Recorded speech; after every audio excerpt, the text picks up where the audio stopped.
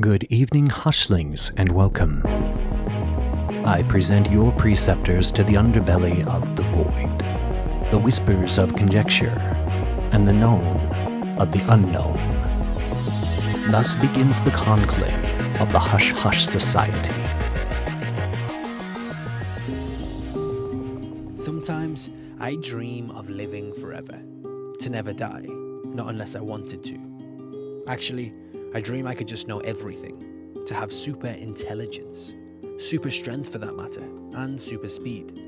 I wish I could just be happy, all the time, eternal happiness of which sadness never comes. But then, sadly, I realize it's all impossible. But is it really? In this program, I'll be speaking to the people who think that it is possible. We will become cyborgs. Not now, of course, but in the future.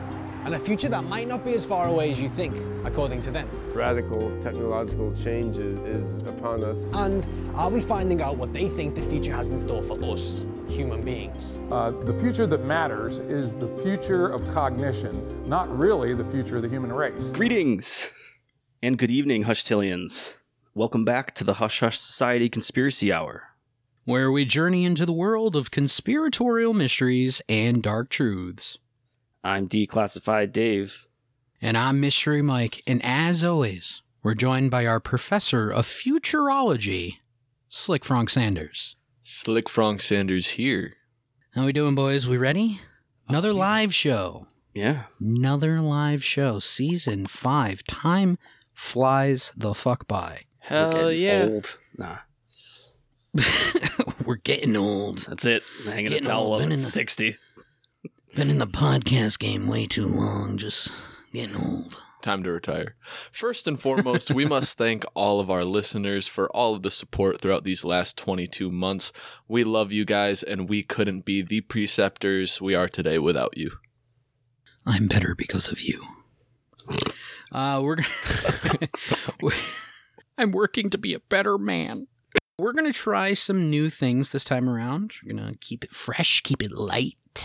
If you've caught us at previous live shows, welcome back. If you're a new listener, we hope you enjoy the experience, especially if this is your first live show. And we like to think of this as a small party.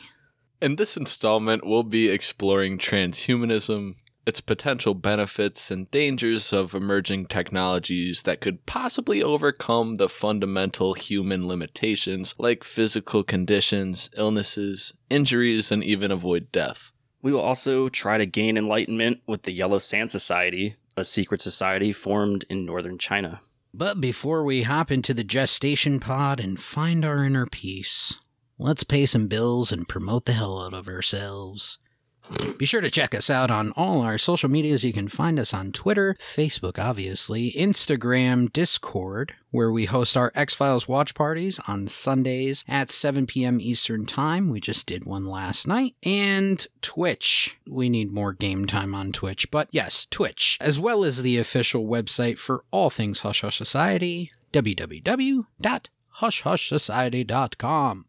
There you can find all of our episodes from our debriefings, declassified discussions, cryptid chronicles. Check out our Hush Hush apparel. We got some new stuff coming in the beginning of season 6. Read some news, more conspiracies to read in our juicy blog section, and the ability to drop that ever coveted review that we smash into your cerebellum every time you listen to us, and also drop a rating on Spotify or Apple Podcasts. Super smooth, super easy.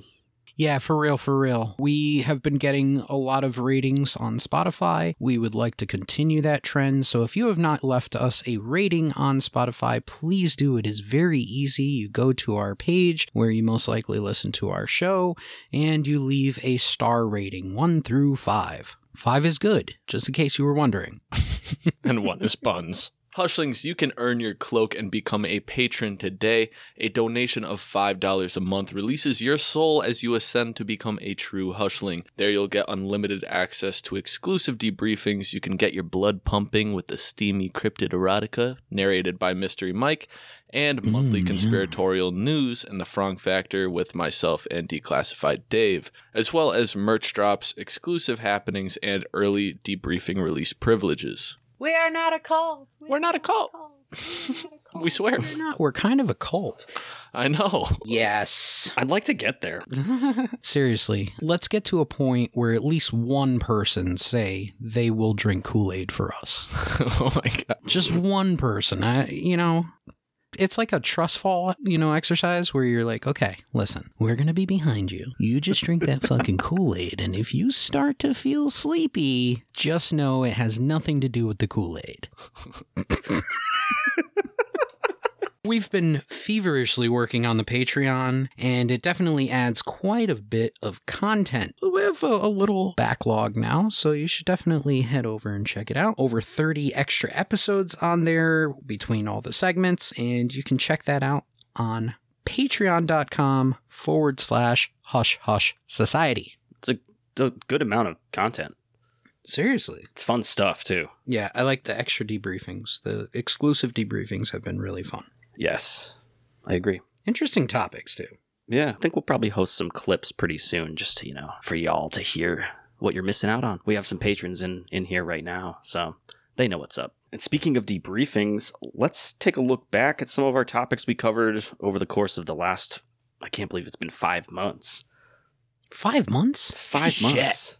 Yeah. 5 months since the last live show. See, I told you, time is flying, man. We began season 5 with Holocaust Denial Chapter 1, and what a banger to start out with. We're starting out season 6 with Chapter 2, so get ready. And Pizzagate, Extra Cheese. We had a interesting time with that one. Boys, what are your thoughts on those two?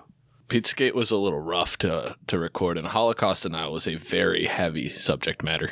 I want to say that Pizzagate was probably one of the better episodes. It was tough, but it was one of the better episodes that we did. I think we executed it well.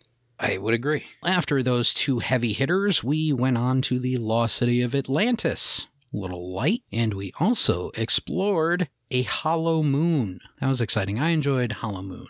Yeah, it was a little outlandish, a little out there, but it was fun to look into. It really opened your eyes to being like, is it real? Is it real? Just like Atlantis. Atlantis has always been fascinating, so I think that was a fun one to get into. Globalist pedophiles are stealing your children out of your backyard and bringing them to Martian slave encampments on the moon. Yeah. We need that dude's phone number.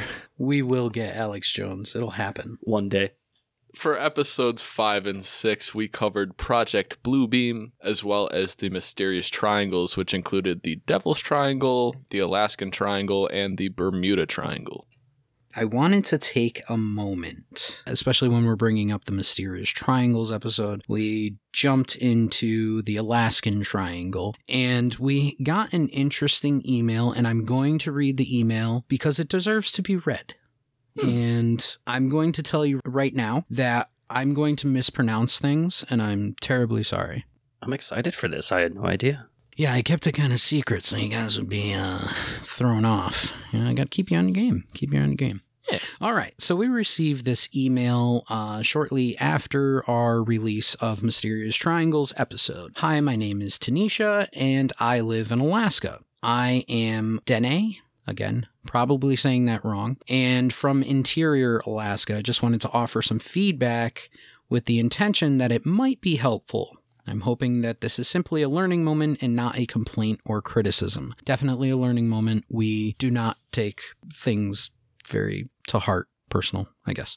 Number 1, Eskimo isn't how people identify themselves. It's mostly used by non-native people or the media.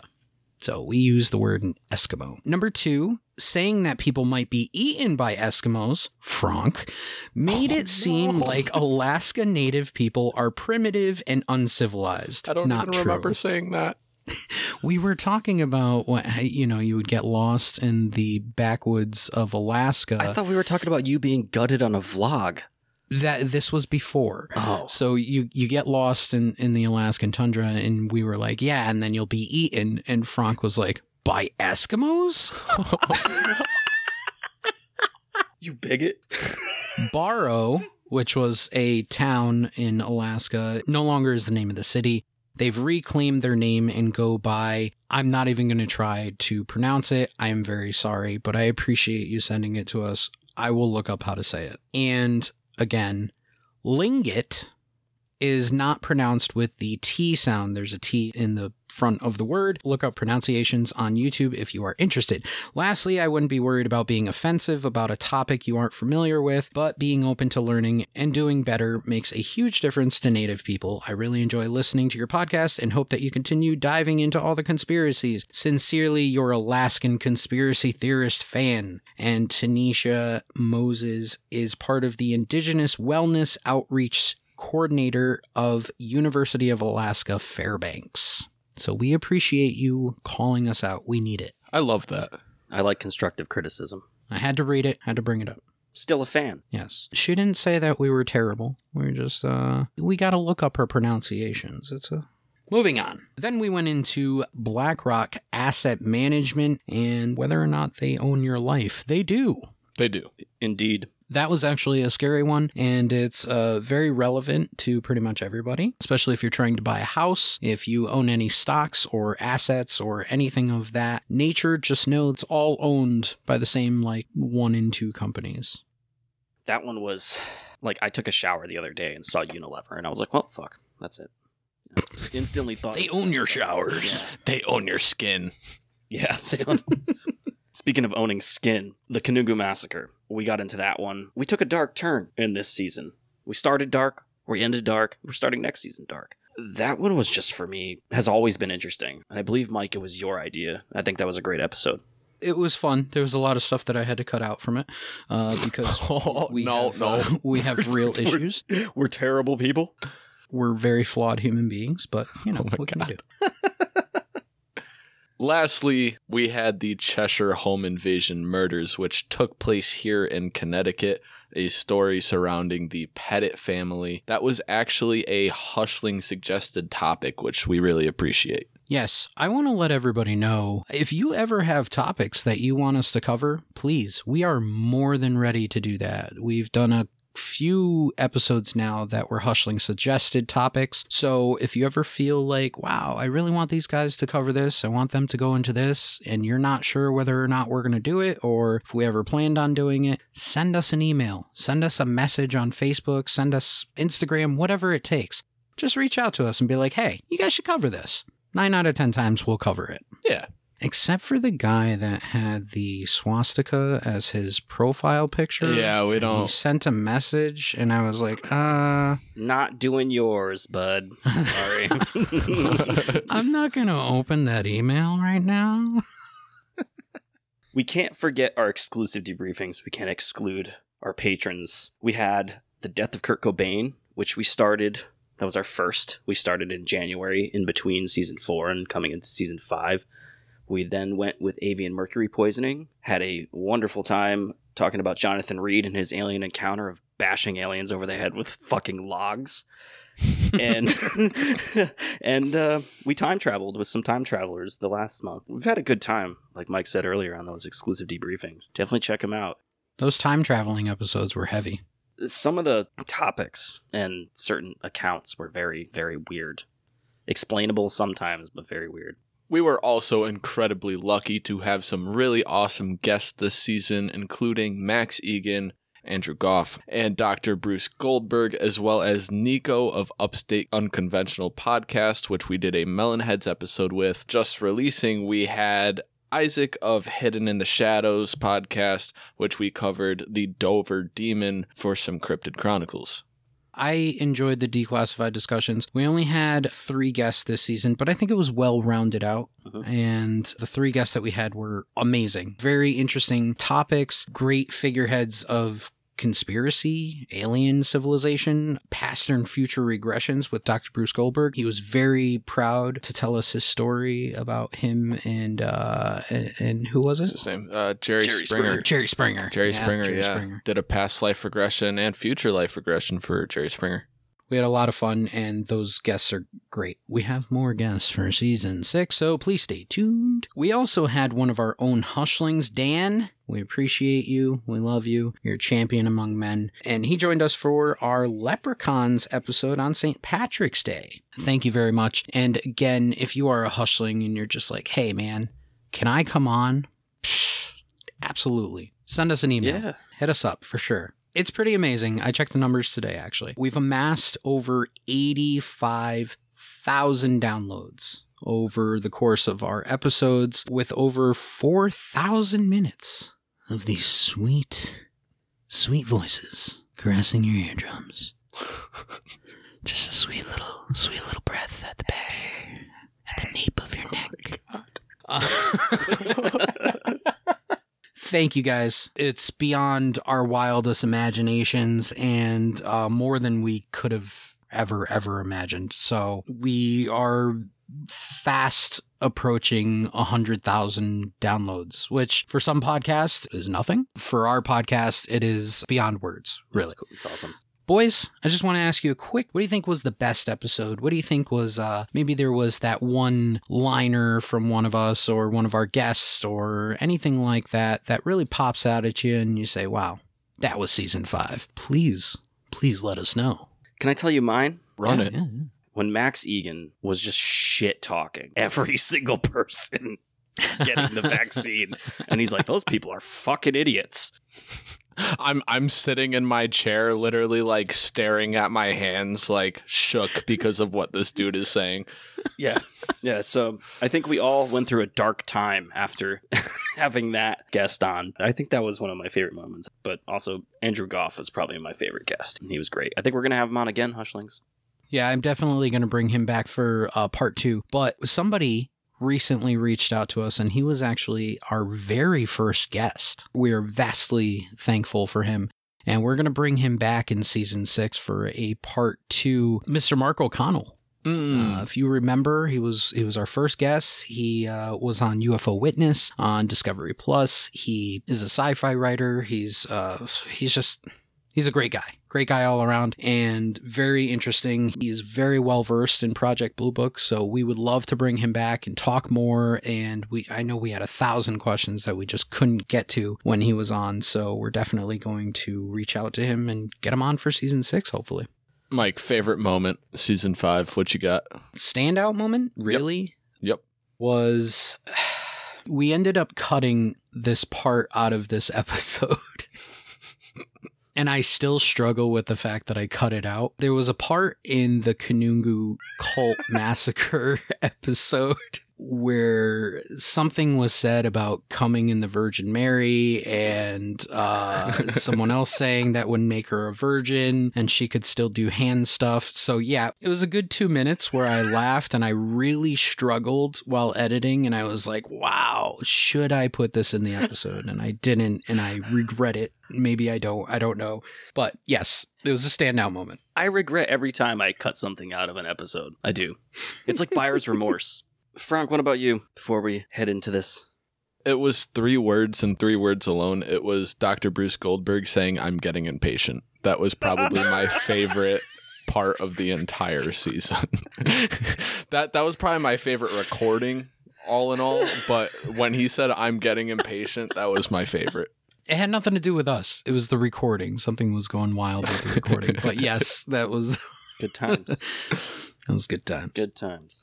Hushlings, close your eyes. Pretend it's the year 2051, and you're dining in a popular restaurant. Your server arrives at the table, but she looks to be slightly different from you and your group, aside from your ID chip in your fucking hand. Her eyes are mechanical, and they shine bright blue. You order your meal, she doesn't write anything down. Maybe she's a good server, maybe she's not. She responds, "Great, I'll be back with that soon." Sounds pretty normal, right? Yet you look around, and there's others in the room who are barely human. Androids, cyborgs, and some who've had their consciousness uploaded in a brand new body altogether, a living, breathing real doll in the restaurant. In the instance of our server, they suffered a traumatic injury and lost their sight. Their surgery and rehabilitation also provided her cognitive capacities a significant boost. She took your order and sent it to the kitchen in less than a second. This is the norm in your transhumanistic world. So what exactly is transhumanism? It is the belief and or theory that the human race can progress beyond its current physical and mental limitations due to the development and convergence of technologies, including nanotechnology, biotechnology, cognitive science, as well as artificial intelligence, superintelligence, 3D bioprinting, mind uploading, chemical brain preservation, biohacking, and cryonics. Lots of avenues. And for those of you with small weens, you can definitely get a new stainless steel extension. Just looking out for you guys. Oh, send me the You got that link. one guy that's like, I want to be like the Iron Giant. Isn't that Vin Diesel? The Iron Giant? Yeah, He's no, tiny. it's Vin Diesel. What are you talking No, about? it's He's Vin like- Diesel that plays the voice. Oh. What? Yes. No. Yeah, look it up. Hushlings, please verify. Look that Pretty up. sure I it's think Vin he's- Diesel. I- In the not so distant future, possibly the 2040s, some even say the 2030s, you could earn the label of post-human being or Homo noeticus. Ooh. Interesting, right? The next evolution. Transhumanists are ultimately waiting for what's called the singularity, which is the unstoppable progression of technological advances culminating in achieving immortality by uploading minds into AI computers or even merging with robotic technologies, creating blended beings with heightened intellectual and physical powers. Essentially, we will have control of human evolution. That's something that we definitely talked about in mind uploading. Yep. Yeah. But again, to bring it back, uploading your mind is not necessarily uploading you. It's a Just copy making of a you. carbon copy of you. Yes. I still struggle with that. I've looked past our mind uploading episode, and maybe that deserves a revisit, but there is some technology out there that people are talking about where it could be that exact you. Instead of maybe hooking up to a computer and mapping your brain, it's just a brain transplant, essentially, into a computer or into a brain vat. Does your body just go limp? There is no body. Yeah, but after you upload, After your brain is taken out, yeah, I think everything's limp. throw it away. Before we move on, we have to jump to the time machine and see where this all began. The first notions of transhumanism were originally proposed in 1923 by the British biologist J.B.S. Haldane in his article Daedalus, Science and the Future. He went on to say that significant advantages would come from the application of sophisticated sciences to human biology, that any such breakthrough would first look to someone as blasphemy or bullshit and, quote, indecent and unnatural, yet some people will succumb. That's really anything, though. Look at, like, the inception of something as simple as tattoos. Mm-hmm. I'm talking recently, within the past 100 years or so. Sailors during the World Wars getting tattoos across seas, and anybody who has tattoos is a sailor or a hooker. But they're so commonplace now. Even Japan, they had this strict thing about no tattoos in their public places because they attributed them to gangs, the Yakuza. And now they're starting to kind of tip the scale in the ways of acceptance. So I think it's just human nature to look at something that is not the norm and say, what the hell are you guys doing? What's in your brain? Like, what are you thinking? Doing this to your body or doing this to yourself. And that takes getting used to, just like with anything. Us becoming more machine, I think, is also one of those things. It's definitely going to be one of those things. In 1957, a biologist named Julius Huxley was the first to coin the term transhumanism in his written work that was actually titled the same, and he detailed how a human being could remain human while transcending beyond the biological boundaries of human physicality and nature. You know, even Da Vinci invented a robotic knight. That dude was ahead of his time, man. Way ahead. For real. There's some people in history that you can go, yeah, that motherfucker was an alien.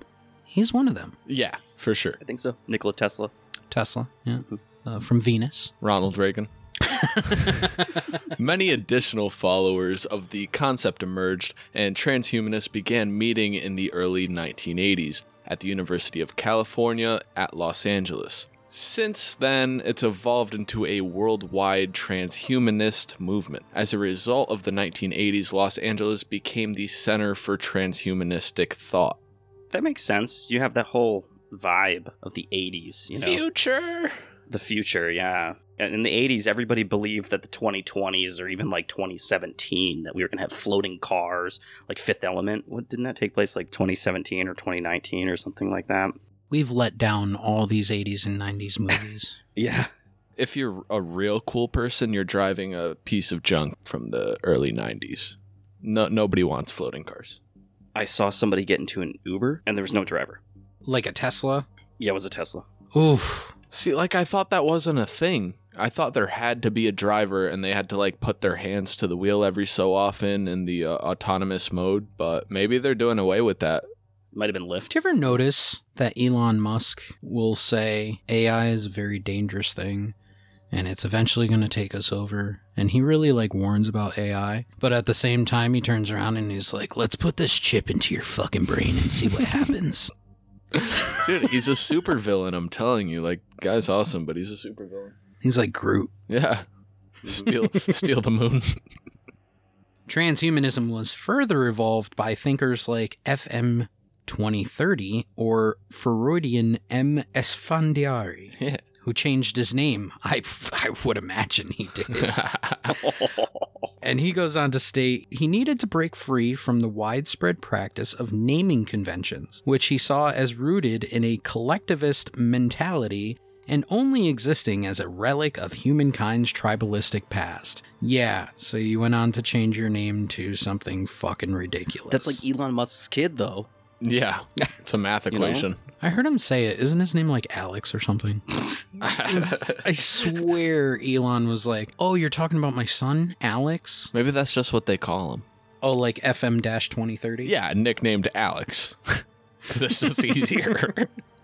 Transhumanism is primarily split between supporters of two visions, one being technology and genetic advancements which will result in dramatically upgraded humans or a different species altogether, the other being a greater than human machine intelligence arises.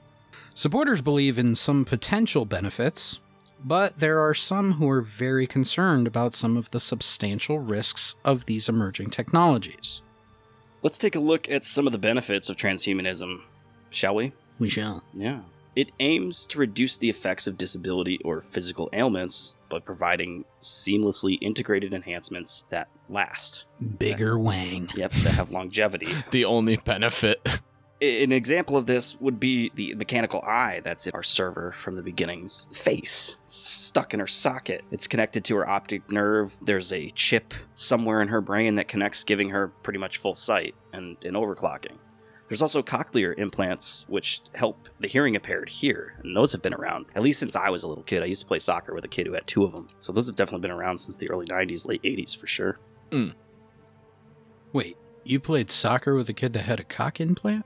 No. Cochlear Oh, implants. the ear thing. Yeah, Yeah, okay, yeah.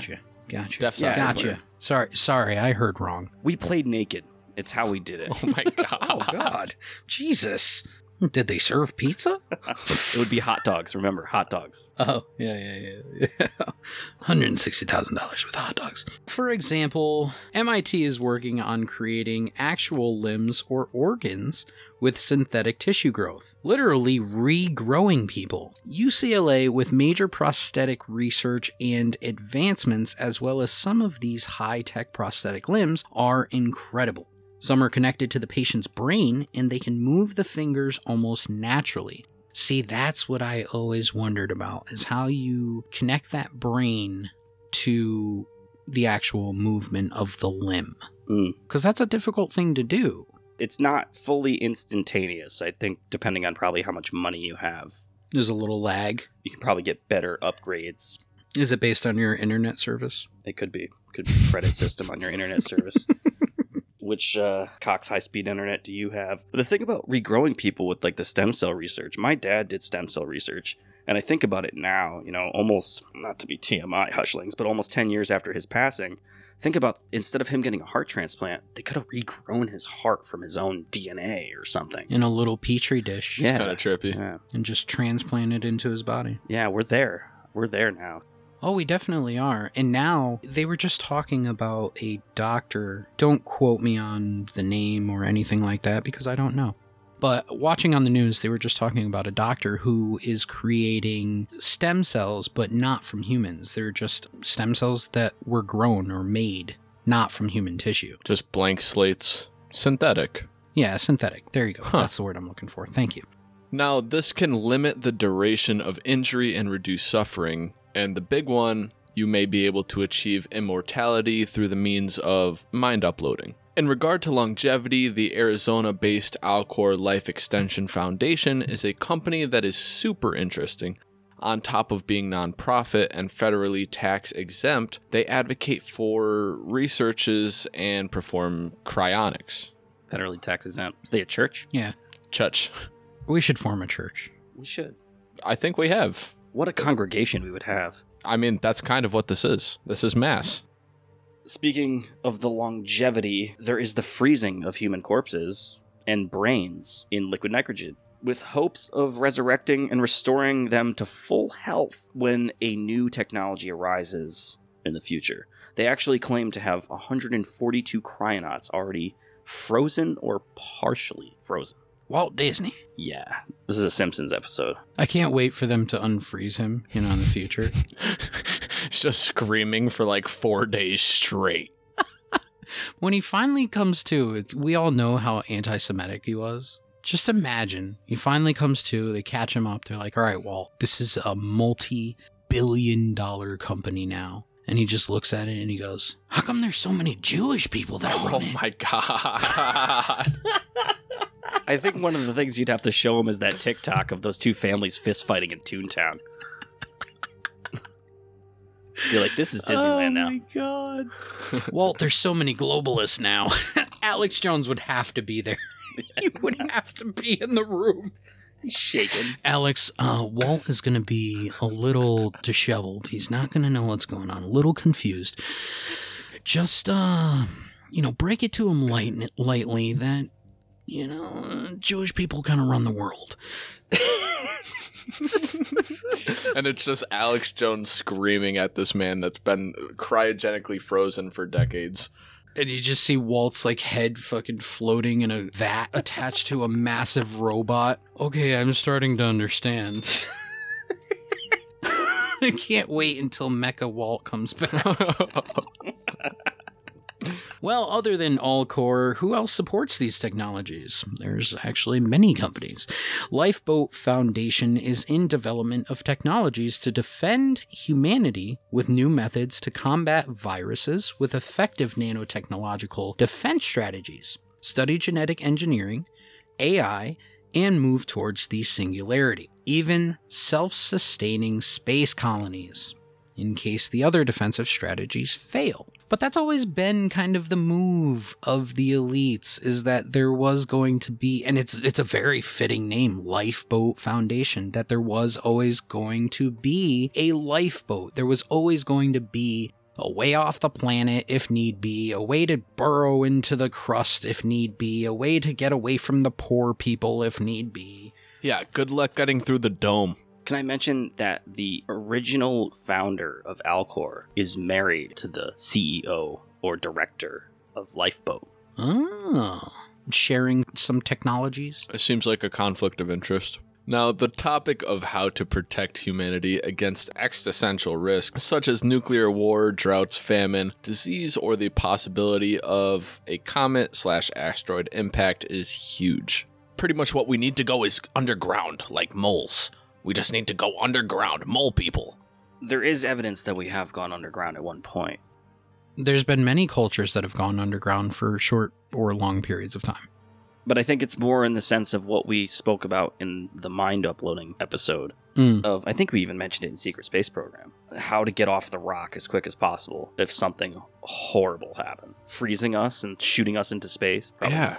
If the technology exists to do the mind uploading, let's not even say that it's mind uploading. Let's say that we're taking the long route. Maybe we're doing full brain transplants or brain extractions. So, how long do you think that would take? Get in there, you maybe go under the anesthetic. They start the bone saw up, take your cap off, pull the brain, put it into the vat, seal the vat, put it onto the rocket. They're not going to do it last minute. They're going to start, weeks before or whatever. They're going to bring in the elites one by one. Uh-huh. Oh, yeah. You own $1 trillion. You own $1 trillion. You control everything. Come on in here. And then they're going to take the brains. They're going to put them in the vats. Then they're going to put them on the rocket. And then, boom, rocket's off. Maybe 2 weeks? 2 weeks, easy. They're going to have an escape plan. And then you have a destination. into a intergalactic GPS. Okay, we're going to Alpha Centauri. We're going to find a habitable planet there. That's where the rocket's going to land. And then this AI robot is going to pop out and build you guys. That's the way it's going to be. It's freaky shit, dude. And then they're just going to have vials and vials and vials of elite, powerful sperm Adrenochrome. and eggs. There's going to be so much adrenochrome waiting there for you guys. Don't worry. There's going to be so much pizza and hot dogs. Sir, we found a planet full of adrenochrome. It's just the elites burrowing straight into the ground with their faces, trying to gnaw up the adrenochrome rocks. Like a chocolate fountain. Imagine I always do this Charlie and the Chocolate Factory references, but like Charlie and the Chocolate Factory, but instead of all liquid chocolate and stuff, everything's adrenochrome, and they bring in all of the elites, and only one can survive to get like juiced off of all of the adrenochrome, and then he's the true elite.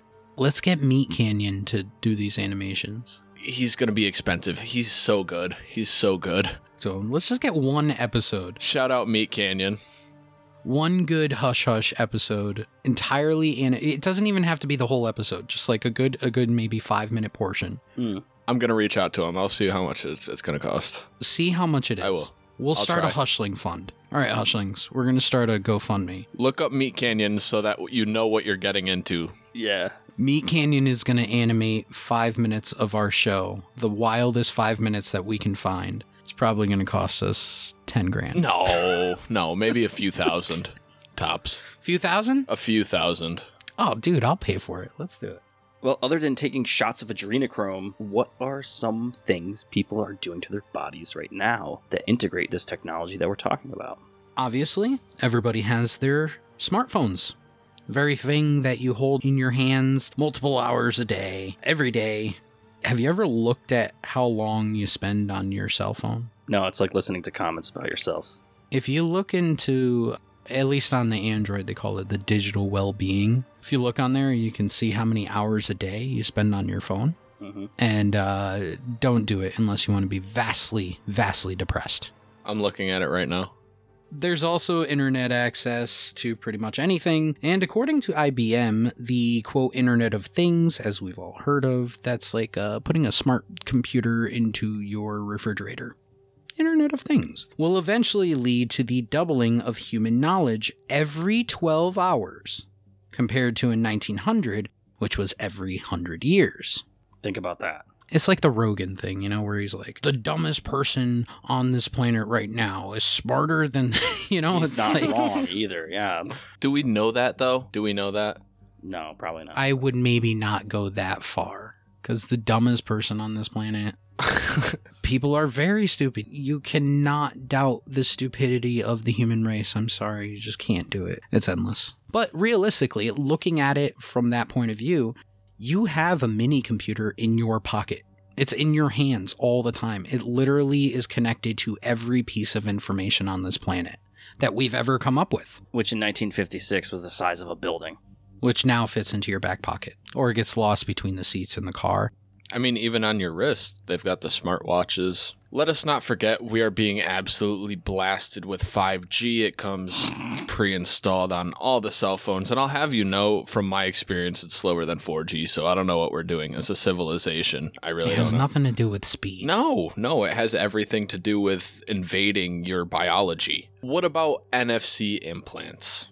Yeah, people are definitely implanting NFC chips or RFID transponders that essentially read and record data from a little active transponder. If you're a conspiracy theorist, you've definitely seen this throughout the COVID era of the little tiny tag that they pop in your near your cat's leg or your dog's leg. Once they run away, you can find them. And a lot of people have proposed that they get put in the hand, and that's what some people are doing. NFC chips, what is it, near field communication? There was a company, I believe in Sweden, where all the employees were getting NFC chips embedded under their skin that would allow them into certain parts of the building, kind of like a work ID. But yeah, no, fuck that. Listen, some NFC chips are useful. If you have like your ATM card now comes with an NFC chip, pretty much. So it's useful. Some things are very useful for an NFC, but other things not so much. These transponders may be used to store emergency information, exchange media, as we talked about, and even pay for meals or goods, which is what we were scared of and what we were talking about when we started talking about digital IDs and digital payment systems and how we would move to a digital currency 100%. Some people think that would be Bitcoin or something at this point, but realistically, if you have paid attention, the federal government is thinking of making their own digital currency. And if they make a digital currency, then there has to be a way to store that digital currency, and they're not dishing out debit cards. They're going to make it a whole lot easier just to scan you. Be on the lookout for that. From a medical standpoint, having critical information for a patient, them being awake or unresponsive, like an allergy attack or a medication problem or their blood type, makes sense. You can get these right now, Hushlings. There's a website that we found in case you are interested in being chipped up. Just go to chip-implants.com. Yes, that is a real website. I am not sending you to a weird Russian hacked site that's going to steal your shekels. It does make sense, though. Like, imagine if we did have these and somebody was allergic to bees and got stung by a bee, didn't have an EpiPen or something, or they take 50 different medications and are having a cardiac incident, or completely unconscious, car accident, neither blood type, you don't know it. I feel like you could do all of that with a card in your wallet, though. I don't see the need to, like, put that in your body. You could, but at the same time, just looking at something simple like a diabetic. Like right now, if you look at type 1 diabetic or type 2 diabetic even, they offer like bracelets. You can get like a type 1 bracelet. So if you ever go into a shock or anything like that related to your diabetes, the EMS can come up and see, okay, he has this bracelet, but you have to get those through the state, and insurance will help you get those. And those are like legal things. Whereas like if you went and got tattooed on your body, I'm a type 1 diabetic, or if you had a DNR, do not resuscitate. If you had that tattooed on your body, guess what? They don't follow that because it's not in the paperwork. If they don't have that backup document, they're not taking your word for it. They're not going to say, oh, this guy has tattooed diabetic type 1 on him or DNR on him. They're not going to follow that procedure. It's the same thing with maybe a card or maybe some sort of placard that you may have with you. They may look at it and say, yeah, it says this, it says that, but it would be through the state, it would be through a hospital. Yeah, it could be a good thing. But as we move away from documents as a whole, as we move away from like a paper trail with these things, then more and more we move towards that digital age where they're going to start using these chips and they're going to start saying, okay, your child has type 1 diabetes. Just found out your 7-year-old child has type 1 diabetes. We're going to set up an insulin plan and all this other stuff. But in the meantime, here we're going to inject this RFID chip right in the back of her neck. And should she ever have an issue, EMS will show up and they'll scan her and it'll tell them everything that they need to know about her. But as we know, the lines are always blurred with the information that is provided within the medical system or a private system that always goes back to the government. So what does the government do with that information?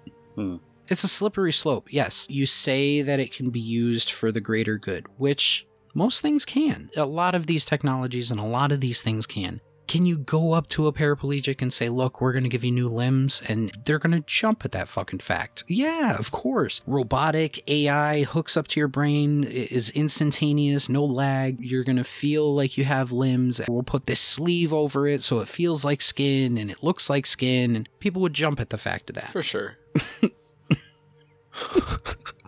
I mean, not literally jump. They wouldn't literally jump at the fact. And that's the show, Hushlings. Thanks for... Yeah, that's it. We're cutting it. Snip, snip. Even before we move on, like with the insulin, maybe these chips could actually read your insulin levels without having to stab yourself. I know they have these new things that you can put in your arm, but I'm pretty sure, I might be wrong, it still has a puncture point. It does. Into the body. Yeah, a small one, but it does. It would have to be. Unless you started getting into maybe nanotech. Up in your veins, yeah. You would need some sort of something to give that insulin. Yeah, it'd be great to get the information. Yeah, I need sugar, I need insulin, I need, whatever it may be, but you still need something to bring that into your body. Instead of a finger prick and a poke, you gotta put just the poke, I guess, Yeah. We're all looking for a poke. Yeah. Body hacking, Hushlings. Never heard of it. I didn't really do too much until I started really looking into this a couple months ago. Body hacking can go down many different avenues, but one of the truly interesting movements, other than implanting RFID chips, is people implanting cybernetic devices in their bodies other than RFID chips. Trippy stuff. Tim Cannon of Grindhouse Wetware, a biotechnological company, they create technology to augment human capabilities that undergoes a number of body alteration implants. This includes RFID tags, which go in your hands, or magnetic implants in your fingers, wrists, all sorts of places. According to Business Insider, he is considered a cyborg. Tim Cannon? Tim Cannon. Just a quick thought. If his name is Tim Cannon and he's considered a cyborg and he doesn't have a cannon arm, he's not a cyborg. Just like Cyborg from Teen Titans. He has a cannon arm. That'd be dope. This guy, Tim, he has all these implants. So he has the RFID tag in his hand.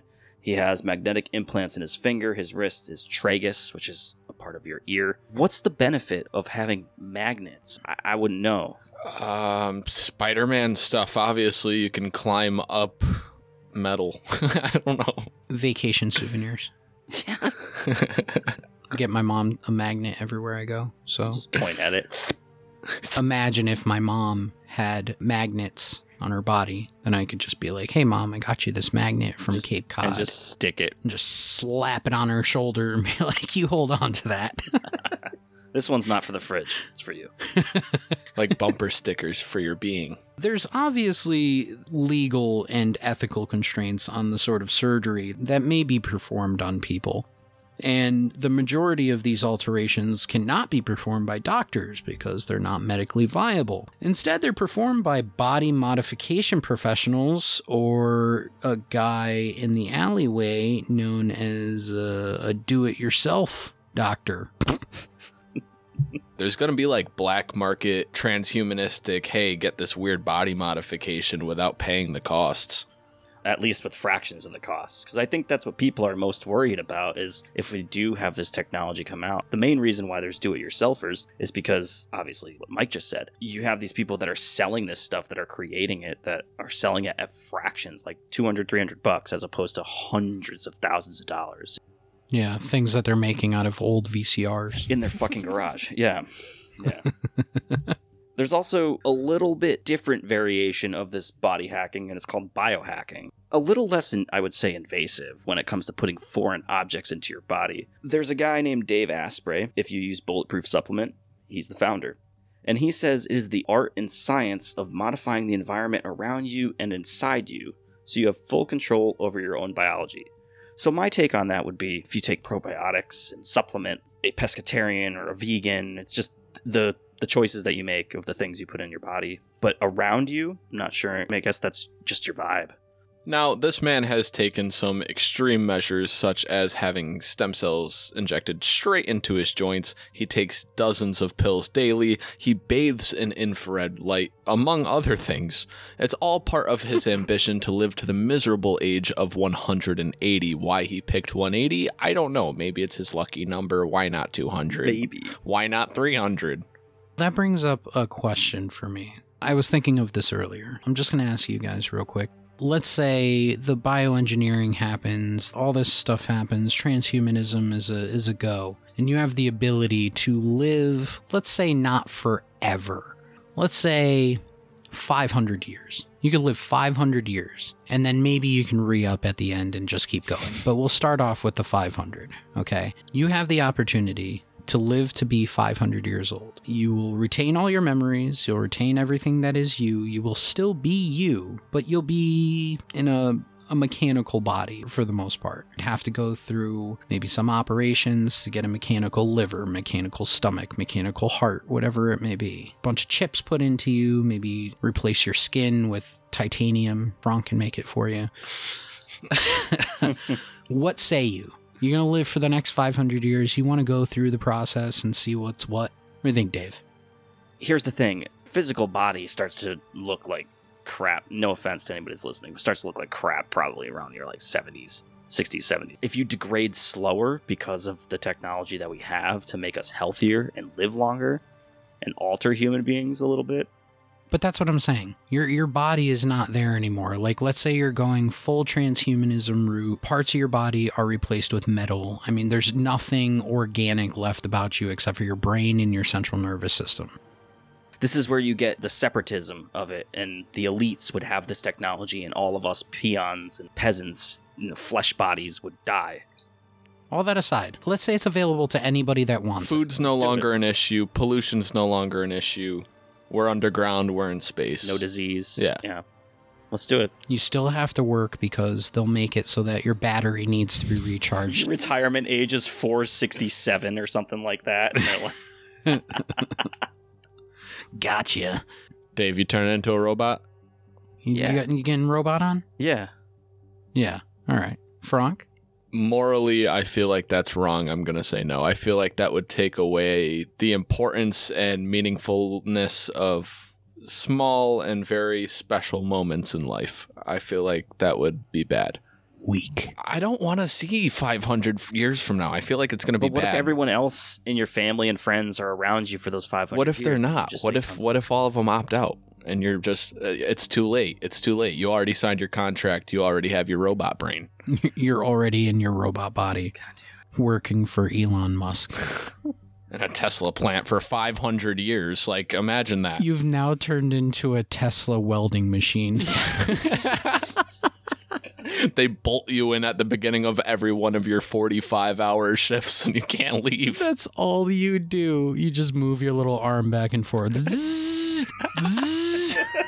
You talk to the guy across the lawn. Hey, Bob, what's going on, man? Oh, another day at the Tesla factory. Elon's the greatest, isn't he? Yeah, great guy. So smart. So revolutionary. So smart. Glad I got this job. Elon didn't take the robot. He's just whatever the guy is from Power Rangers in the giant cylinder.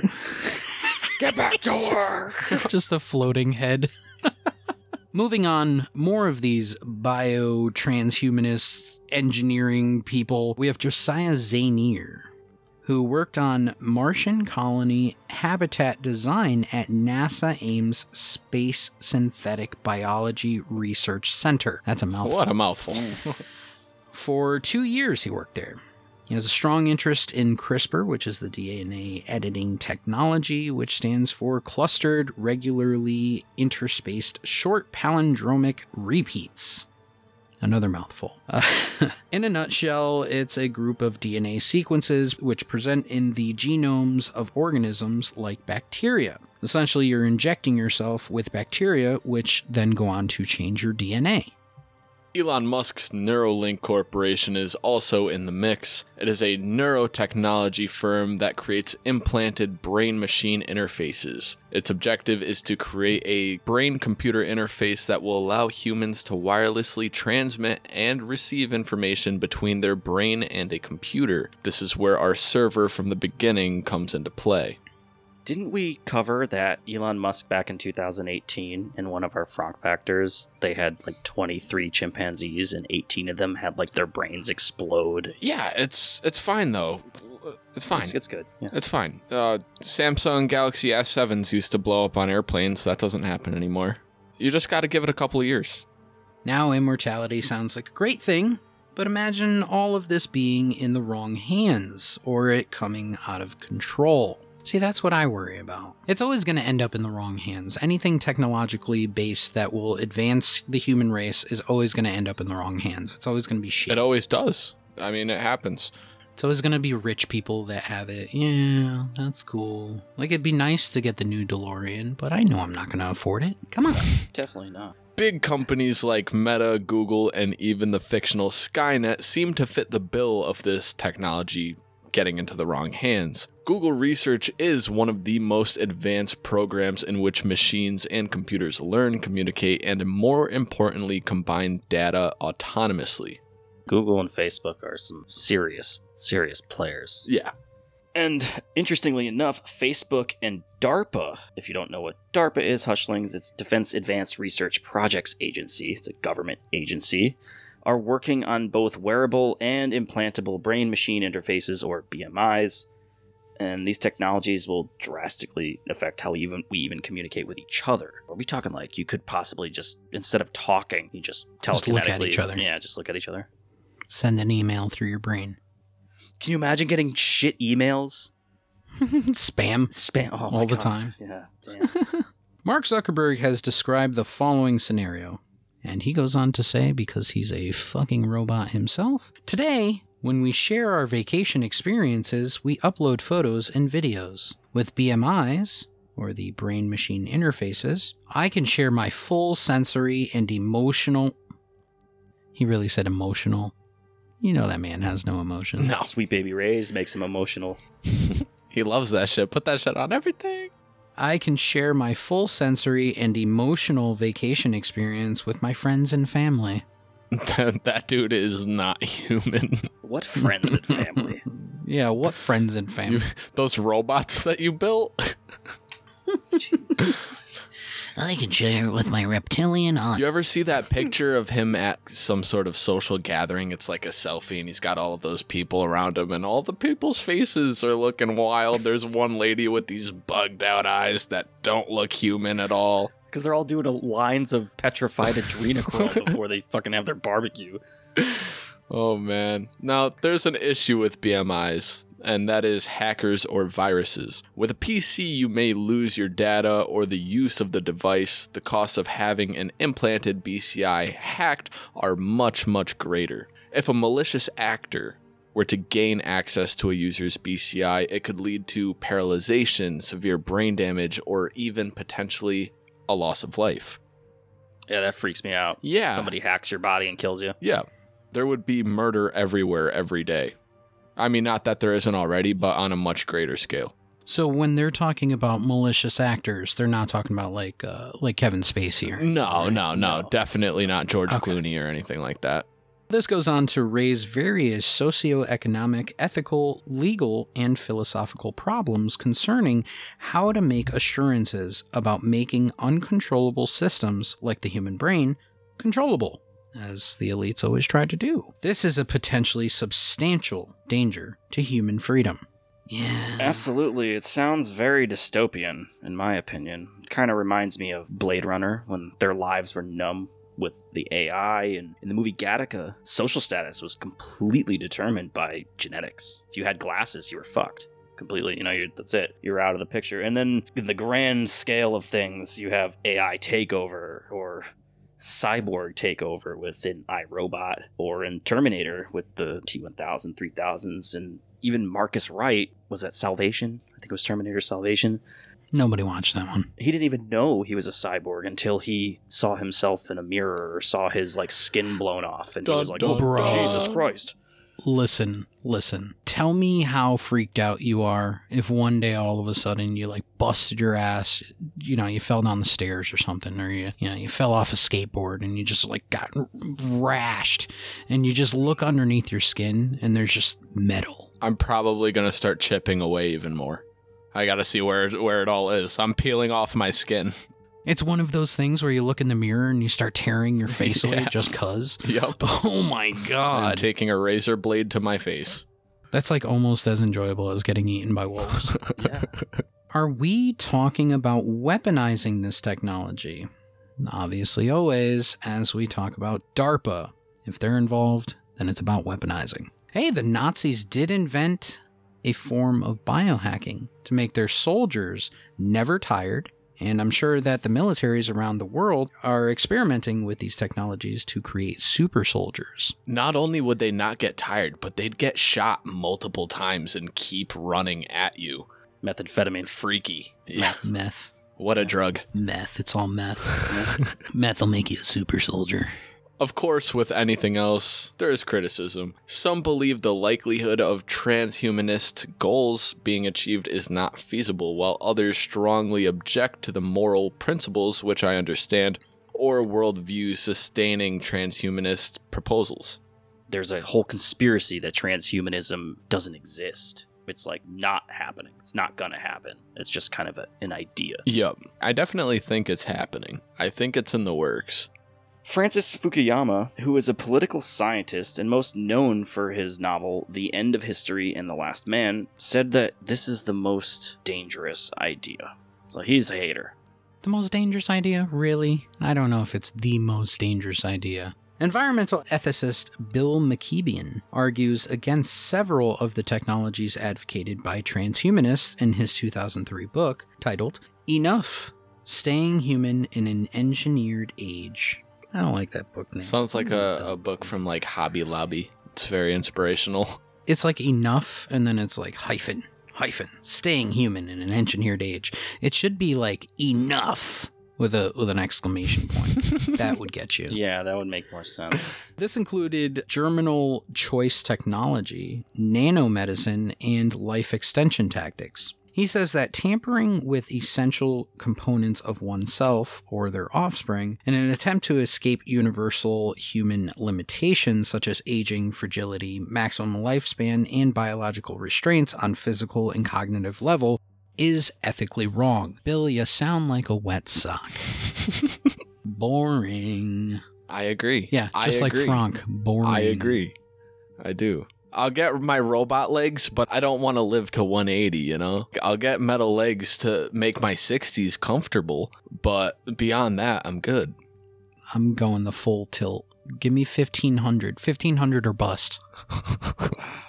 The history of eugenics, social Darwinism, and master race beliefs foreshadowing of eugenics wars as the worst case scenario, which we saw in World War II. Quickly, you might ask yourself, what is eugenics? That is the study of how to arrange reproduction with a human population to increase the occurrence of heritable characteristics regarding as how we described. Oh, the Nazis wanted blonde hair, blue eyes, so you team up a blonde hair, blue eye young boy in the service of the SS with a young Fräulein of blonde hair, blue eyes, and then you get blonde hair, blue eyes. Or they just do it in test tubes, because they definitely were trying that shit in World War II. Oh, for sure. This one was very interesting. Proponents against this say that it could create a forceful state-sponsored genetic discrimination of human rights, and that would lead to involuntary sterilizations, those with genetic flaws, murdering of the sick, and especially segregation and extermination of races considered as inferior, which is exactly what the Nazis did. There was a very interesting video that I watched on transhumanism. They were talking about that there would be a large disparaging gap, even more than exists now, between the rich and the poor. Because obviously something like getting those robot legs would cost $1 million. And, that further propels the elite into more of an elite status and sets up those poor people to not get the same treatment. They're not going to get those robot parts. They're not going to get those mechanical hearts that could save them. They're, because they can't afford it. So when you're introducing the idea of transhumanism as a whole, you're also introducing the idea that this is not going to be something that is going to be available to the average person. It's just not. Dave mentioned it. I've mentioned it. We've mentioned it a lot through talking about this, is that it's not going to be one of those insurance covered things. It's not going to be one of those things that you're going to be able to go into your bank account and say, okay, I can drop $50,000 on a new mechanical eye. Another post on Reddit goes on to say, lastly, what about the machines? AI writes, what if we fail to realize hypothetical AI could become self-aware and revolt because of abuse and mistreatment of the creatures in question? That's a big one. That is a big one, because you have to kind of rewrite almost every law. Mm-hmm. Those laws apply to humans. That doesn't include AI. It doesn't include the rights of robotic people or robotic entities. It's true. The idea of creating a thinking mind and then enslaving it without it ever retaliating is like outlandish. It's nature for it to retaliate. But most people accept that without question, assuming since it's a machine, it's not like me, therefore it can't have the same rights as me, which just isn't the case. All right, boys, let's get into our final thoughts about transhumanism in this first half of the show. David? Realistically, transhumanism, in my mind, is inevitable. It's going to happen. We're dipping our toes in it already. And most of some of the crazy shit will probably surface in our lifetime. I think that there's definitely real benefits to our civilization, medically, as we said. But I do feel low-key that we are going to be in that dystopian type of reality, or the beginning stages of it. And I really think that we probably should be really careful of what we're doing, especially when it comes to AI and genome therapy, the ethics of biohacking that and changing every aspect. There's some ethics and morals in my mind, but it's inevitable. I also think that it is inevitable, but I am worried about the gap between the elite and the poor. It's already massive as it is now, so imagine you're now giving the ability to live forever or to live in an extended lifetime or to have yet another advantage, this time physical or biological, to people that already have an advantage and are already in charge of everything, and you're just giving them that next step. I don't think that bionics or anything of that sort is going to be something that's going to be readily available to anyone. That's my biggest concern, is that we're just handing more power to those who can afford it. Franck, final thoughts on transhumanism. Now, I've got the pros and the cons. The pros obviously being, I think that people that have conditions and ailments that require some sort of transhumanistic solution should be entitled to that. I think they should be able to afford it, even disregarding the class gap, even if they can't afford it, almost like universal healthcare. They should be able to have that, and it probably won't be the case. In regards to extending your lifetime with mechanical organs or things of that nature, I don't agree with that. I don't think people should be living to 200 years old. I think that's unnatural. I don't think that should be a thing. And lastly, thinking a little bit outside of the box, we are covering this topic as a theory, and it's public knowledge at this point that this stuff exists. Now, keep in mind that cloning was happening in the 1960s, and we still don't know exactly what's happened with that technology. So this information is publicly available. We're saying, hypothetically, what if you could get a mechanical liver and solve your liver cancer or your liver failure or your pancreatic cancer, whatever. So who's to say that the elites in charge aren't already transhumanistic? What if they are already living extended periods of time into their lives because of this technology, even though it's not publicly ready? I think that might be a possibility. You look at some of these people and they look so old that it looks like you just dug them up out of a cemetery and like put makeup on them. They look dead, but they're obviously still living. So who's to say this isn't already going down, right? All right, Hushlings, those were the final thoughts of transhumanism. We got through the first half of the show, maybe a little more. Hushlings will return after this short message. Greetings, Hushlings. Your boys are back for a 6th season. In this premiere installment, we reopen the history books of Holocaust denial. We'll recap Chapter 1 and then explore some of the facts of the Holocaust itself, the Nazis' rise to power, the psychology it took to become a Nazi sympathizer. We mention some of the terrifying leaders of the party, Adolf Hitler and Heinrich Himmler. Additionally, we look at the exile of the Jewish people throughout history, the conditions and treatment of Europeans, from the ghettos to the systematic movement to camps, and ultimately the death tolls themselves. As always, we'll have counter-arguments and some Reddit conspiracies. Join the Hush Hush Society Conspiracy Hour on Monday, June 27th, the premiere of Season 6, for Debriefing 51, Holocaust Denial, Chapter 2.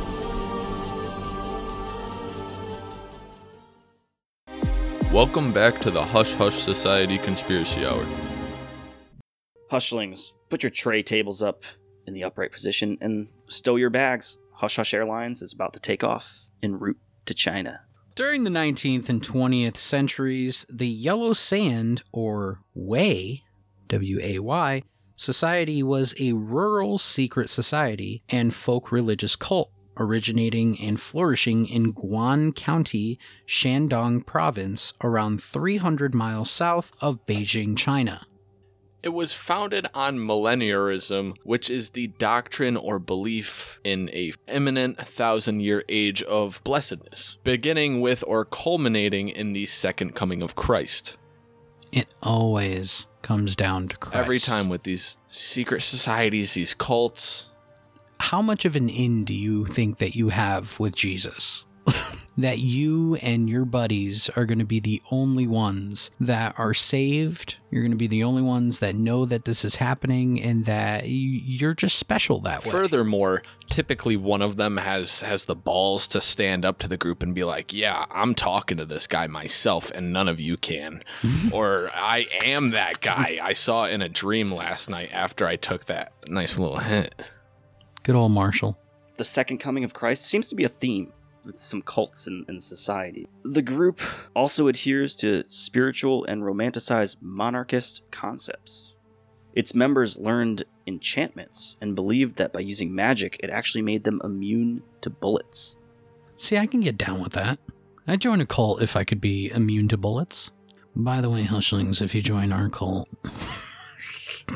you won't be immune to bullets. And you won't, but you won't have to pay taxes. This is true. This is true. Tax-free? Non-profit, except for your profits. We want your profits. Though the Yellow Sands were most likely already in operation in the late Qing Empire in the 1600s, though that remains unclear. Their main driving force was to restore the Ming Dynasty from 1366 to around 1644, very old, and often expressing this in the slogan, "Oppose the Qing, restore the Ming." It's got a ring.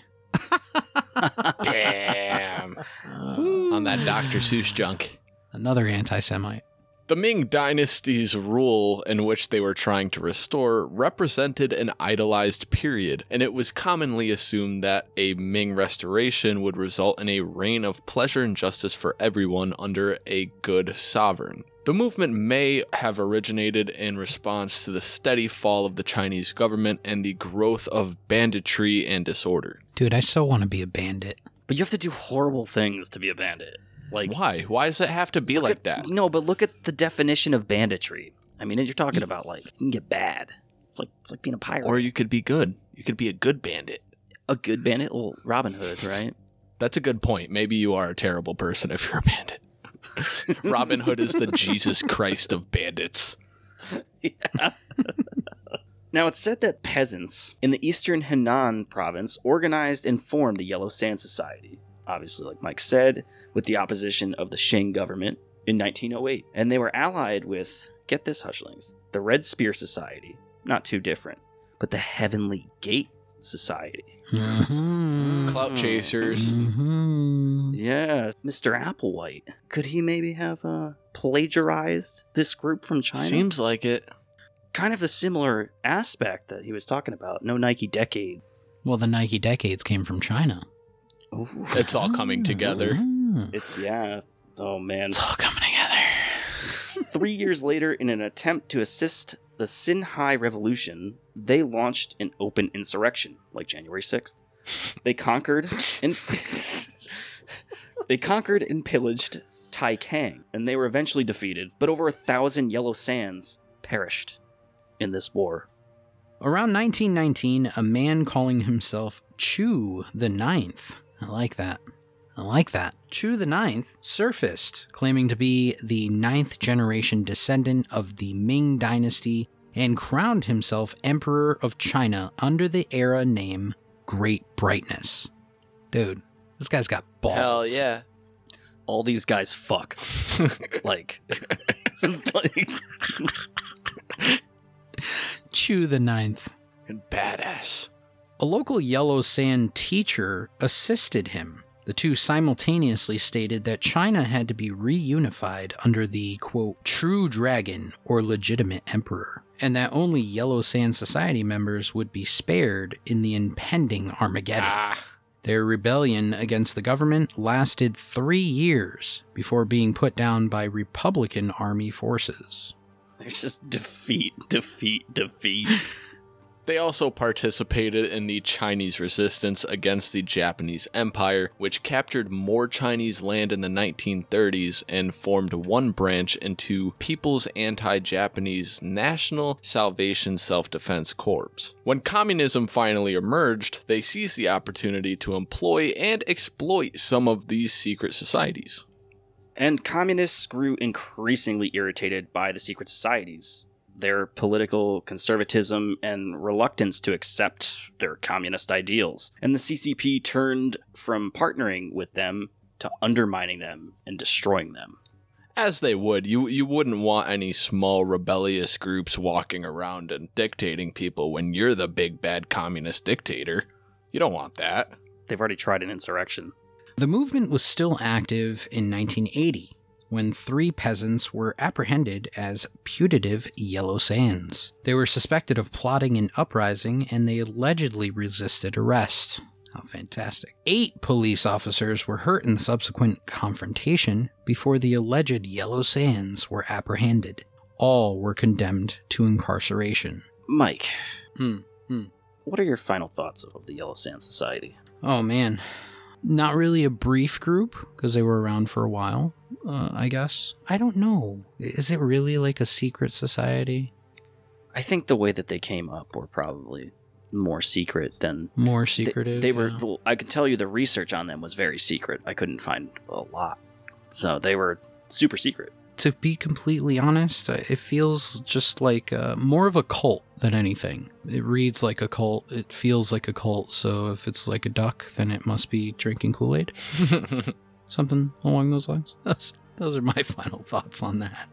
I feel similar. I think it's super intriguing. They were, like I said before, they were kind of a Robin Hood-esque group that were probably just protecting their land from an oppressive government. A theme that's repeated throughout history, the Revolutionary War, Civil War, any real wars, really. I think the Enlightenment portion, I wish there was more research on the enchanting and certain things that they did to make themselves believe that they could not get shot in the fucking face.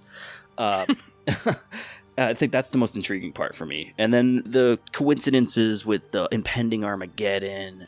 Frank, give us your final thoughts.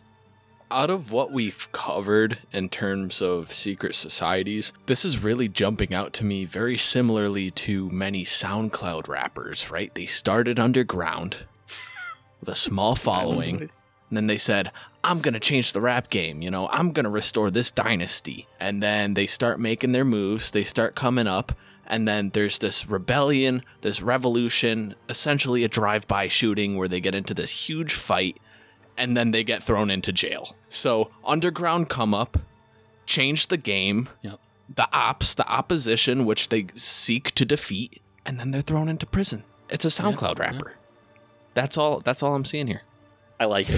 That's a good look at it. That's a good look at it. Yeah. You had your reign. Your Bitcoin ran out. Exactly. Exactly. Yeah. 7 seconds of fame. Hushlings, you've heard us jabber on about this the past weeks, maybe a couple month or so now. But what is the Preceptor hot takes? Ooh, hot takes. It's getting hot. Something we decided to add funky, fresh stuff into the show. It's kind of Frank's final thought, except we, the Preceptors, school each other on stuff that we haven't told each other. So this should be really interesting. Except it's only a rigid 30 seconds, so we are timing ourselves. Yeah, rigid. Super rigid. So, like Blue Chew rigid. Let's begin. All right, ready? I've got my timer out. Mike. Somebody's going to have to time for me. I got you. I don't have a timer. I got you. Yeah. No, I got a stopwatch. I keep it in my pocket all the time. Oh, that's what. Keep that glizzy glocked. Yeah. So as soon as I finish asking you this question, I'm hitting start. At 30 seconds, I'm cutting you off. Ready? Here's your topic, Mike. What's up with the Vatican? What's up with the Vatican? Let me tell you something about the Vatican. The Catholic Church went around for thousands of years, sopped up everybody's religious texts and magic and everything that exists in the world that's fun, that has nothing to do with Sky Daddy, and they hid it away so that people would only believe in Sky Daddy. With 8 seconds left, you summed it up better than I ever could in an hour. That was beautiful. Dave? Something that we've talked about and maybe the Hushlings have heard about. What the fuck is going on with all these food spots, the food processing plants, the farms, everything going up in flames and being destroyed as of late? It's really difficult. We had a conversation about this earlier and we couldn't find anything. They just directed us to, you're a fucking conspiracy theorist. And it's very interesting because a lot of these, looking up, some of these fires or destruction of food plants all over the country, they're real. What are we covering up? We did talk about this previously, about us talking about food shortages that are coming, toilet paper shortages. But yeah, that's it. I think it's real. And yep, shut up. All right, Frank, I got one for you. Malaysia Airlines Flight H370. What happened to it? In my personal opinion, I think that flight was literally sent into another dimension. That flight, at some point in time, flew through some sort of rift in the universe. Something was opened up. They flew through some real rough turbulence, and they literally shot into the nether of Minecraft. I have no idea, and that is my best answer that I can give you. They are somewhere else that is no longer on planet. With 3.5 seconds to go. That is summed it up. That is fantastic. That was fantastic. That was great. That was a lot of fun. I think we should maybe do that on random debriefings as well. Hushlings, we'll take your questions, your ideas. Well, Hushlings, that is going to conclude our biomechanical link and our tenure with the Yellow Sand Society. Was there anything that we missed? Anything that we should have discussed? Did we unplug too early? Did we corrupt our NFC chip? Did we forget to connect our Robodongs? Reach out to us. You can always get us at our email at contact@hushhushsociety.com. You like how I do a little song at the end?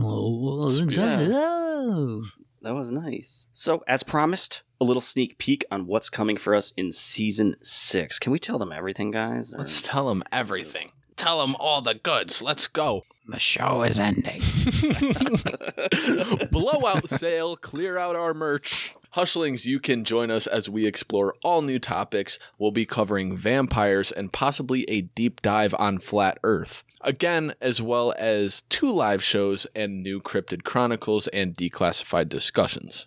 Every 5 shows now, we're going to be live. Halfway point of every season, we will be doing a live show just like this one so that we get more opportunities to just be here for you and to interact with you, because we love these live shows and getting to talk with you. I know it's not very often that we get to do this. Like we said, 5 months. So we're hoping to maybe shorten up that time, maybe get you guys interacting into the Discord and some of our other socials and whatever else may be. So we're just looking for any reason to talk to you guys. Pretty much. We're so lonely. As always, we're going to encourage you to become a patron. Also, if you enjoy our show, then you will enjoy our Patreon. It does have extra segments. It does have a lot of very cool things that are a part of it. As we're figuring it out and making more and doing more and whatever else, it's only going to become better. So there's a lot of backlog there, like I said earlier in the episode. So make sure you check it out. It's $5 a month. We only have 1 tier, so it's very, very easy. Every first of the month, $5 comes out of your checking account. It goes into our checking account, and then we buy blow with it. Thank you. It makes the episodes better. With that being said, our next exclusive debriefing, we will be traveling to Mexico and visiting the Zone of Silence. This is an area where UAPs are sighted and radio signals, other types of communication like obviously Wi-Fi, you're in the middle of nowhere, can't be received, and actually electronics die. And this is only on Patreon, and this will be available on Thursday, the 16th. You can join us for the premiere of Season 6 on Monday, June 27th for our 51st installment, which will be Holocaust Denial Chapter 2. We are cracking back into the big, bad, infamous topic. So boys, should we tell them like the real big news? Yeah, I think so. Okay, so real big news. Starting in Season 6, we will have a video portion of our show. So yes, on top of us releasing our regular audio, we will also be releasing video along with that audio. So we'll be revamping our YouTube channel, and we're going to be a part of other things that are pretty big. So stay tuned for that official announcement. But the big thing is that we are going to move to video. So you will see us in one way or another. With that being said, guys, thank you all for joining us at the Hush Hush Society Conspiracy Hour, and we will see you all in Season 6, and I'm Declassified Dave. And I'm Mystery Mike. And I'm Sliggity Friggity Frank Sanders. Goodbye, friends. Good evening. Good evening. Bye. Good evening. Bye. Goodbye. Until our next debriefing, remember, the best kept secrets are hidden in plain sight.